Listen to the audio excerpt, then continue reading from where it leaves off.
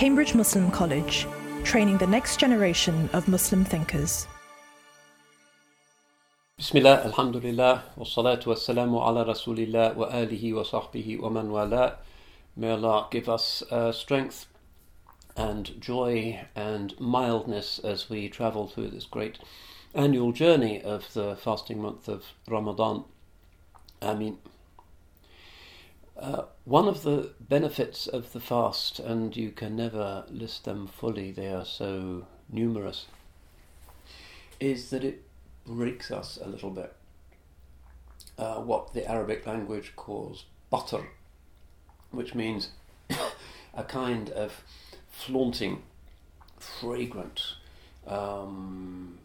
striding arrogance, and which the Holy Prophet ﷺ detested, becomes a little bit harder if the blood sugar levels are down and you're not walking towards the next cafe macchiato or visit to the confectionery machine or the next cigarette, but you're in this kind of arid space where only important things appear around you. That with that sort of cockiness, that arrogance, that flaunting nature of us kind of broken a bit, and having to husband our strength, we acquire humility, the virtue of humility. And the sin of pride is no longer there, and the scholars debate endlessly. The 7 deadly sins. We have this in Islam as in other religions. اتقوا الموبقات السبع. Says the Holy Prophet salawatullahi wa salamuhu alayhi, beware the 7 deadly sins, the 7 destroyers. قالوا يا رسول الله وما هم? O Messenger of Allah, and what are they? Now if you turn to that chapter in Sahih Muslim, you'll see it's different versions. The first is always sin number 1, al-ishraku billah, the unforgivable catastrophe of thinking that the many comes from more than one, which destroys everything else. And then there's other things, uquq al-walidain, filial impiety, willfully breaking ties with parents. Az-zina is another one, and the list varies, but pride, kibr, is certainly up there. Allah subhanahu wa ta'ala says in a remarkable hadith, Al-azamatu ridai, that glory or pride is my garment. He is the Lord of Kibriya, he is the Kabir, even Al-Mutakabbir, the one who in his own nature is great and glorious.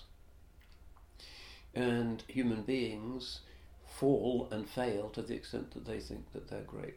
They become like Nimrod or Fir'aun. And Allah says, سَأَصْرِفُ عَنْ آيَاتِيَ الَّذِينَ يَتَكَبَّرُونَ فِي الْأَرْضِ بِغَيْرِ الْحَقِّ. I shall deflect from my signs those who are proud in the earth without right. وَإِنْ يَرَوْا كُلَّ آيَةٍ لَا يُؤْمِنُوا بِهَا. Even if they see every sign, they don't see it, or they don't believe in it. In other words, Allah subhanahu wa ta'ala can show Fir'aun, and this is the great passage in the text that shows how this aspect of human psychology works, sign after sign, the boils and the frogs and the blood, and it's pretty clear that Sayyidina Musa alayhi salam is not just doing conjuring tricks, but this is serious. Destroying the land, and still he is so proud that he can't accept it. If they see every sign, they don't believe it.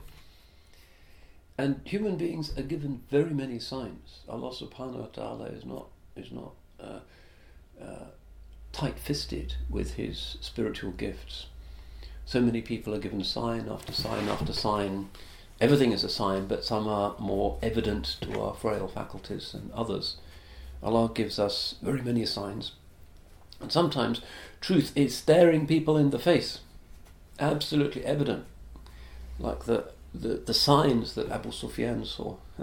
He was late in his conversion, the conquest of Makkah, and he'd seen so many things, and this man, Abu Qasim, was clearly astounding, and the story of Arabia had clearly changed so profoundly, and yet the ego made it hard for him. He saw those signs, but he didn't see them. And this is part of our problem. سأصرف عن آياتي الذين يتكبرون في الأرض بغير الحق. I shall turn aside from my signs those who are proud in the earth without right. And only Allah has the right to be proud. We are just bags of organic material full of impurity, impure thoughts as well as impure intestines, and we're only going to last a few decades if we're lucky, and then we become even more impure. Not really much grounds for pride there.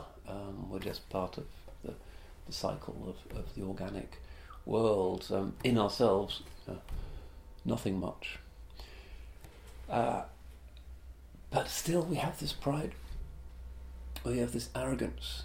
I really deserve this big, sleek new car. I really ought to live in this big house that is designed so that passers-by can envy me, like the palace of Qarun.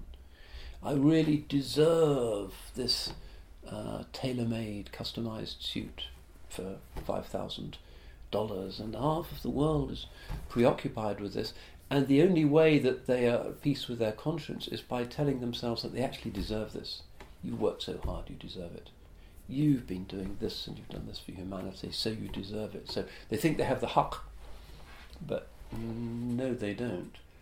Not when 10,000 desperate people a year are drowning trying to cross the Mediterranean and the world is in uproar. You think you're going to have a spiffy new Italian suit every year. Don't think so. This is not the prophetic way. So Allah is saying, if you are proud in the earth without right, this pharaonic, dreadful, deadly sin, I'm going to turn you away from my signs. In other words, you see everything, but you're like the illiterate person trying to find his way, driving, and he sees the signposts, but he can't read them. He just sees weird shapes, and he knows their letters, and they're there for some reason, otherwise it's all very weird. They must be there for a purpose, but he can't make it out. And he drives around aimlessly until he finally keels over or crashes, and it's tragic. He hasn't learnt to read. And in this case, because of his arrogance, he could work it out. I don't need a GPS, I don't need to read signposts, I don't need to read a map. I'm such a great guy. This is how many human beings, maybe most human beings, are in this age.